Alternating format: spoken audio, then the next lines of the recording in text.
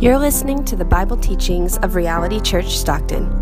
For more info, please visit our website at realitystockton.com.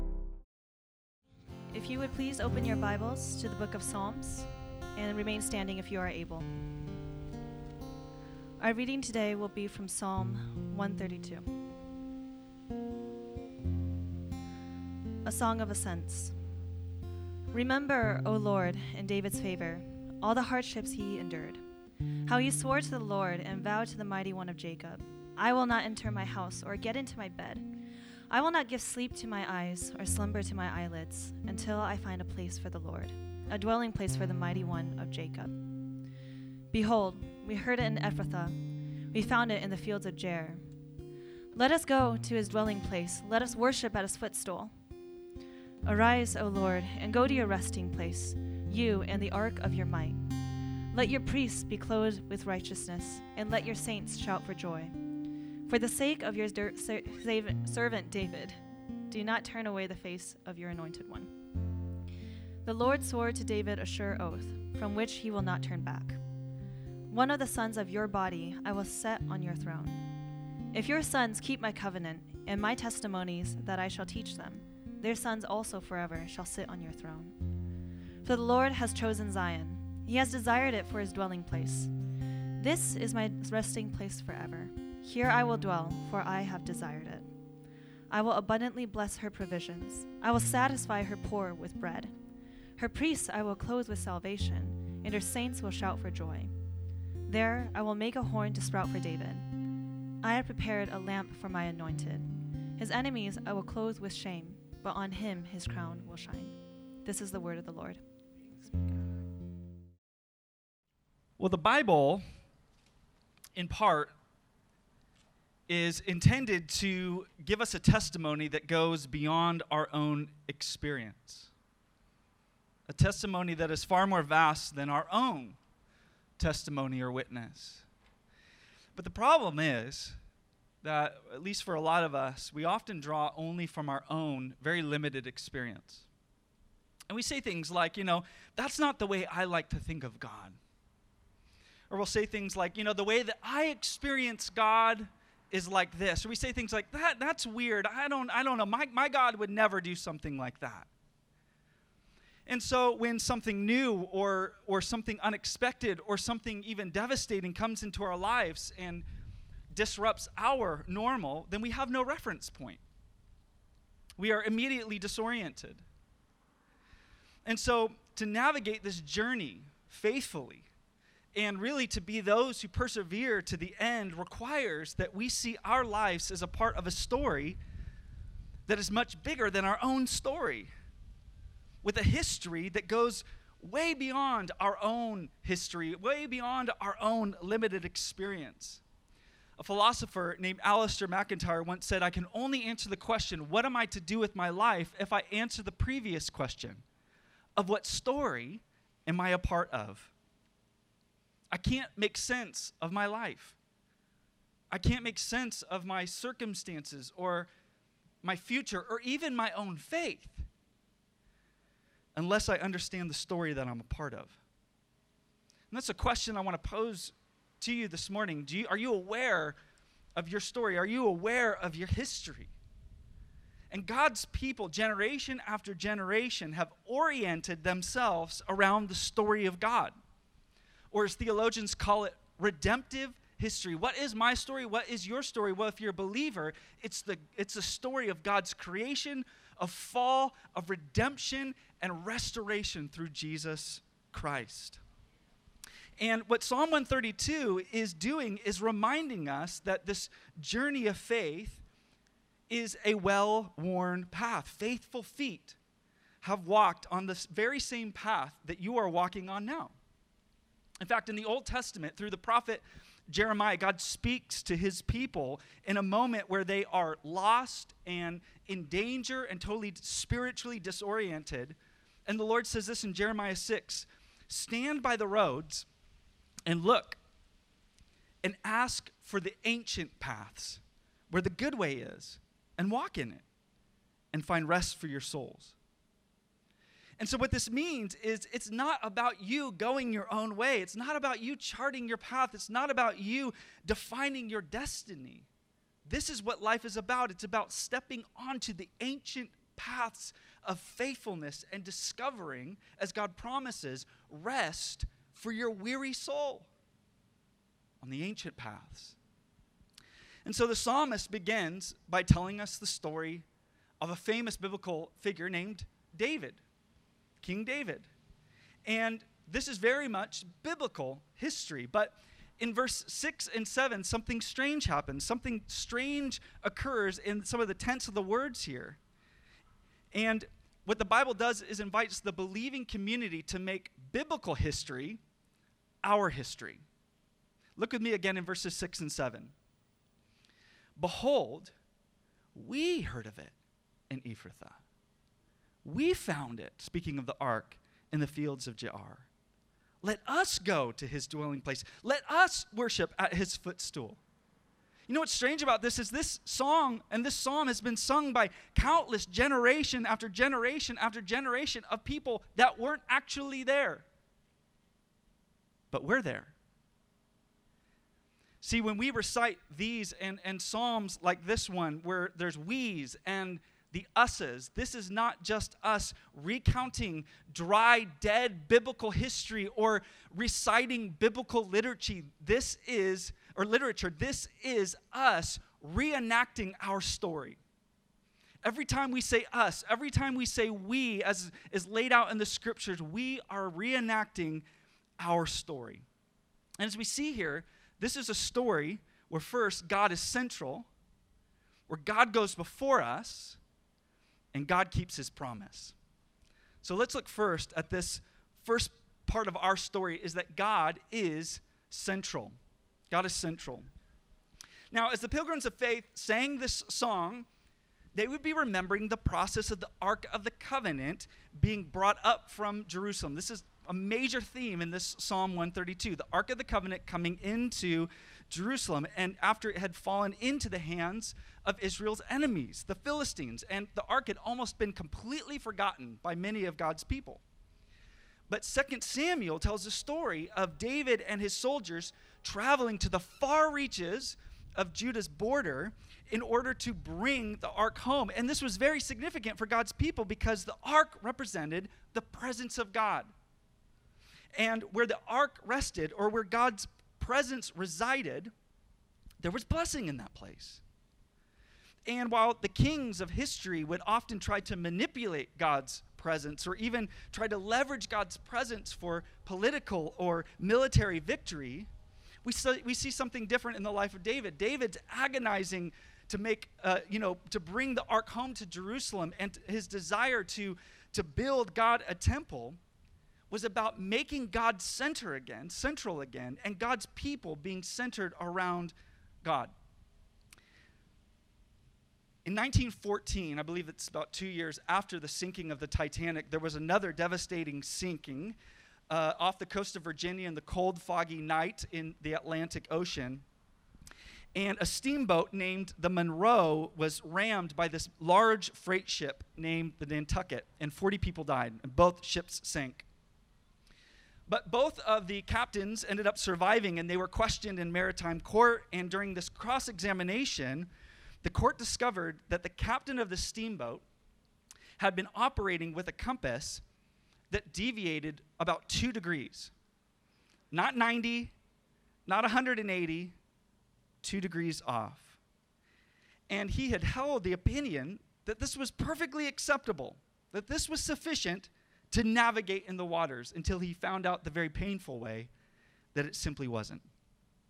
And the news articles, the headlines read like this: Monroe steered by faulty compass. Think about that statement, Monroe steered by faulty compass. The boat was not destroyed because there was an issue with the boat. The boat was not destroyed because of the engine or the crew or their will to get there, but because their compass was simply off just 2 degrees. It was an issue of direction. And a compass only works when it is aligned with its true north, when it is centered. And here's my application for us today. I would say that a lot of our collisions in life, whether that's collisions with other people or simply collisions with ourselves, is often the result of a faulty compass. Our hearts are out of alignment. We're no longer centered on our true north. In the Proverbs, we're told, do not swerve to the right or to the left. Turn your foot away from evil. But the believer knows that this is only possible when we apply something that we're told elsewhere in the Psalms, as the psalmist says, I have set the Lord always before me. In other words, I have centered my life on him. This is how we avoid going to the right or to the left and swerving into evil, keeping ourselves centered on God. And Psalm 132 is a psalm of realignment, a song that centers the believing community around the life-giving presence of God once again. I can only speak for myself, but my heart is constantly coming out of alignment. I'm constantly being drawn towards other things. I'm constantly needing to be reoriented. And the way that the Lord does this, listen, is through worship. As verse 7 describes, as we gather to worship the Lord at his footstool. As one author put it, worship is the arena in which God recalibrates our hearts. As we sing and we glorify God, we're not just doing something for God, God is doing something in us. And as the Hebrew people would journey to Jerusalem to worship, similar to how we, the Christian community, commit to gathering together to worship every single week, it was and it continues to be an intentional aligning of our lives with God's kingdom. And in weeks like the week that we just had as a people, as a community, as a nation, we need to be realigned with God's kingdom once again. Why are we here? I hope you ask that once in a while. Like, why do we keep showing up? Here's my simple answer. To be centered. To be centered. Right now, whether you recognize it or not, we are choosing to abide where God abides. We are choosing to gather where the Lord desires to be, not in a golden ark, not in a vast temple, but with his people. And we are living out the reality right now that God is central, that God is center of the universe, and God is center of my life, that he is the source of blessing, that he is the source of provision, that he is the source of satisfaction, that he is the source of joy. Amen? Now, the second truth about the story that we are a part of as believers is that God goes before us. God goes before us. Now, as a kid, I was a huge Michael Jackson fan. And this was obviously before I knew any of the speculation and some of the accusations about his personal life. All I knew was Michael Jackson was the king of pop. I mean, he was the man. And everyone wanted to be him. And so when I was in middle school, I had the opportunity to visit Neverland Ranch. And by the opportunity to visit Neverland Ranch, I mean I got to stand outside of the front gate and marvel, which in hindsight was probably the safest place for me to be. And I remember thinking like, oh my gosh, Michael Jackson traveled this road right here. Maybe he just did a moonwalk in or something. Michael Jackson has gone on this path. And it was almost like I worshiped the ground that he had walked on or driven in a limousine upon. And there was something significant. And for that moment, this person that I heard of, this person that I'd seen, this person, I'd listened to his music for years, I got to see where he traveled. There was something significant in that. Now, as the pilgrims of faith made the difficult journey to Jerusalem, which now, by the way, represents our journey of following Jesus Christ, they would travel the paths of the believers before them. As I mentioned earlier, these were well-worn paths. But what gave the travelers hope and really caused these men and women to sing for joy was not simply that other people had gone before them, but the reality that the one and only presence of God, the living God, had gone before them. As they sang this song, what they were doing is they're stirring their imagination and envisioning the journey of the Ark of the Covenant actually traveling on the same dusty roads that they were traveling into Jerusalem. In fact, when they sing in verse 8, "Arise, O Lord, arise, O Lord," this is not just a trivial statement. This is the statement. They are repeating the words that Moses would declare every single time the Ark of the Covenant would come up and move in the wilderness. Moses would stand before the people and say, "Arise, O Lord, go before us, conquer our enemies." And now the children of Israel are saying the same thing, remembering that the Lord goes before us. Now, there are scenes in movies and books where there's the main character. They come to an important juncture, and they must proceed on their own. They realize that they have to chart their own path. It's the portion of, what's known as the hero's quest, where they have to go where no man has ever gone before. Friend, that is not our story. That may be the myths of times before us, but that is not the story of the Christian. Our journey of faith is a story where God has gone before us. And for the believer, there are no uncharted paths.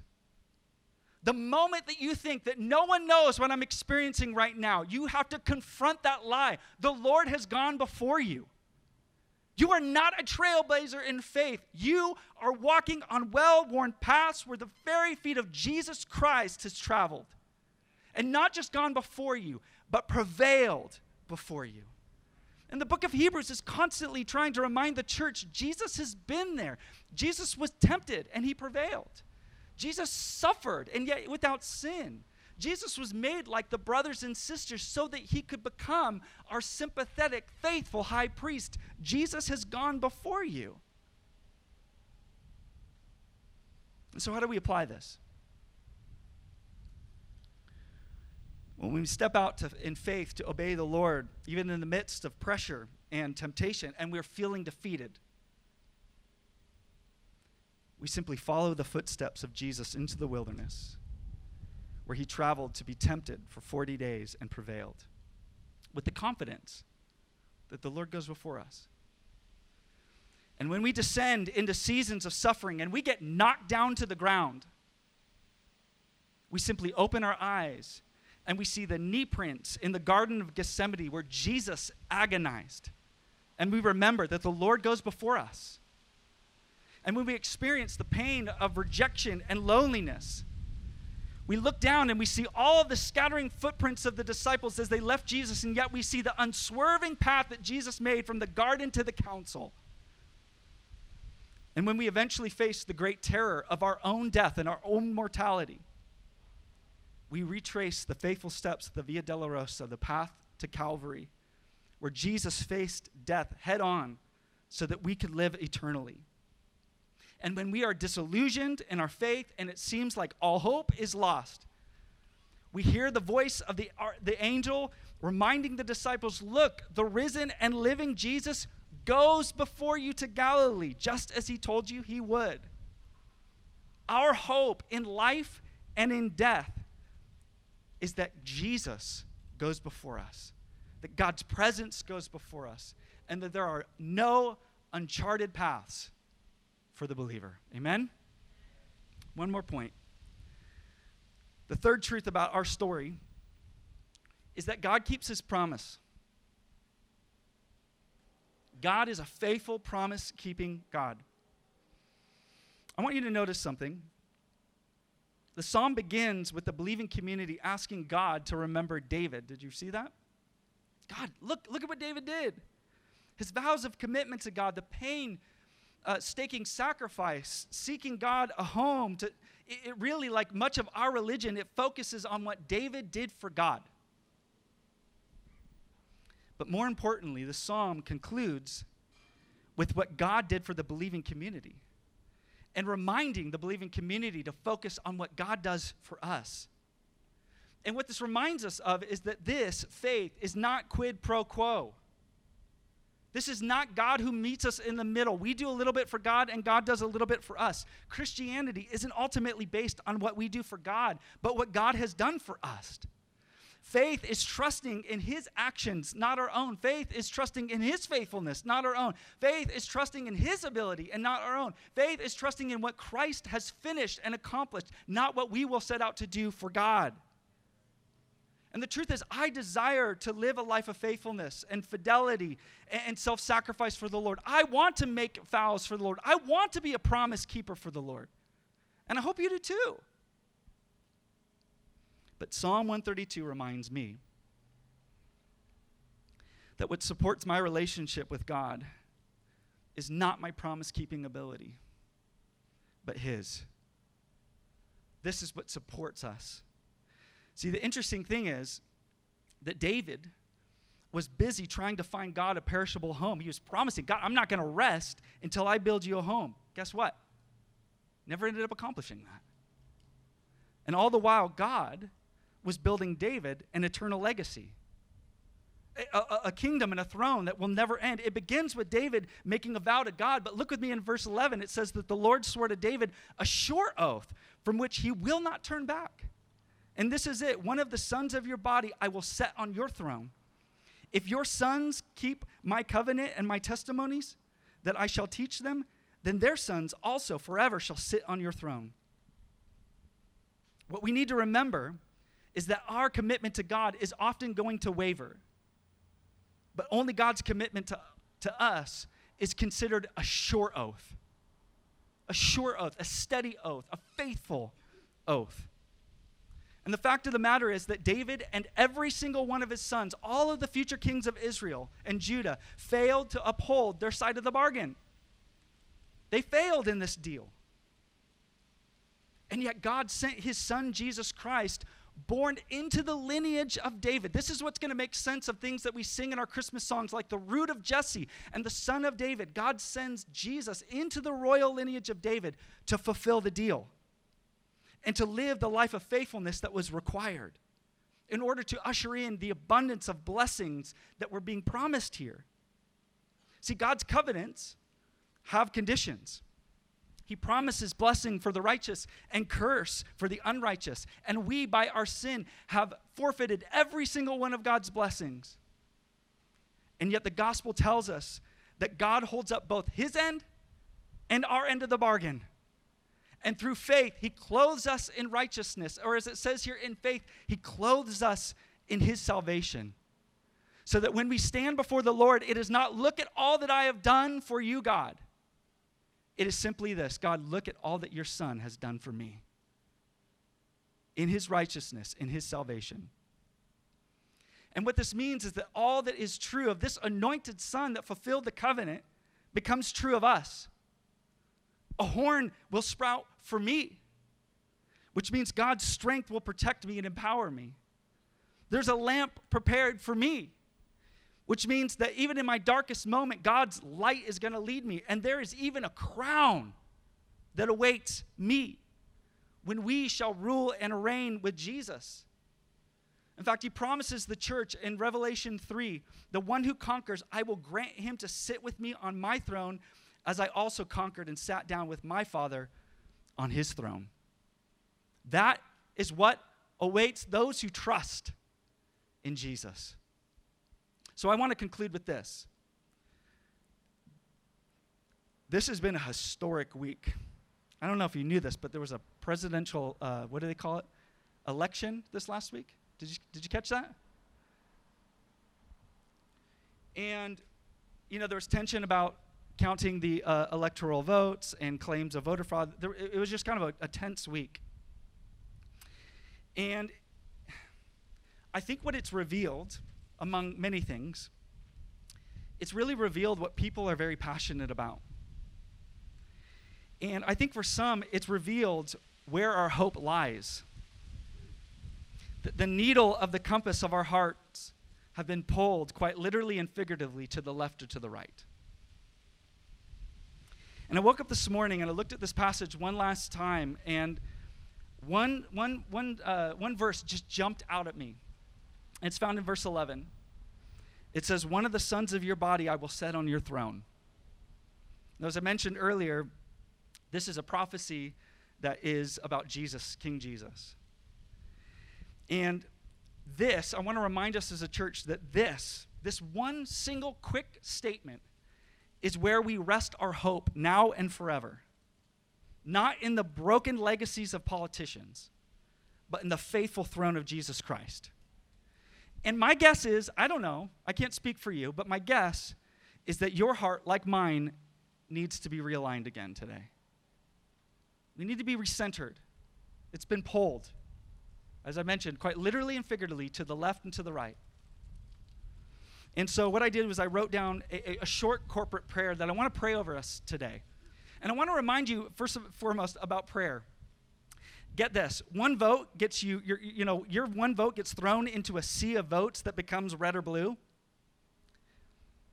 But one prayer summons the entire attention of heaven. Do you know that? One prayer summons everything in heaven stops to listen. And so this is my prayer for you. If you would just kind of bow your head, close your eyes, and I want to pray this over us as a church and as we conclude. Lord, may the passion that we have displayed for a person holding a 4-year term be far exceeded by our passion for the Son of David who sits on the throne forever, who truly keeps his promises. God, we cast a vote every few years, but our daily prayer to you is the same, O Lord. Your kingdom come. Your will be done on earth as it is in heaven. And all God's people said, amen. Amen.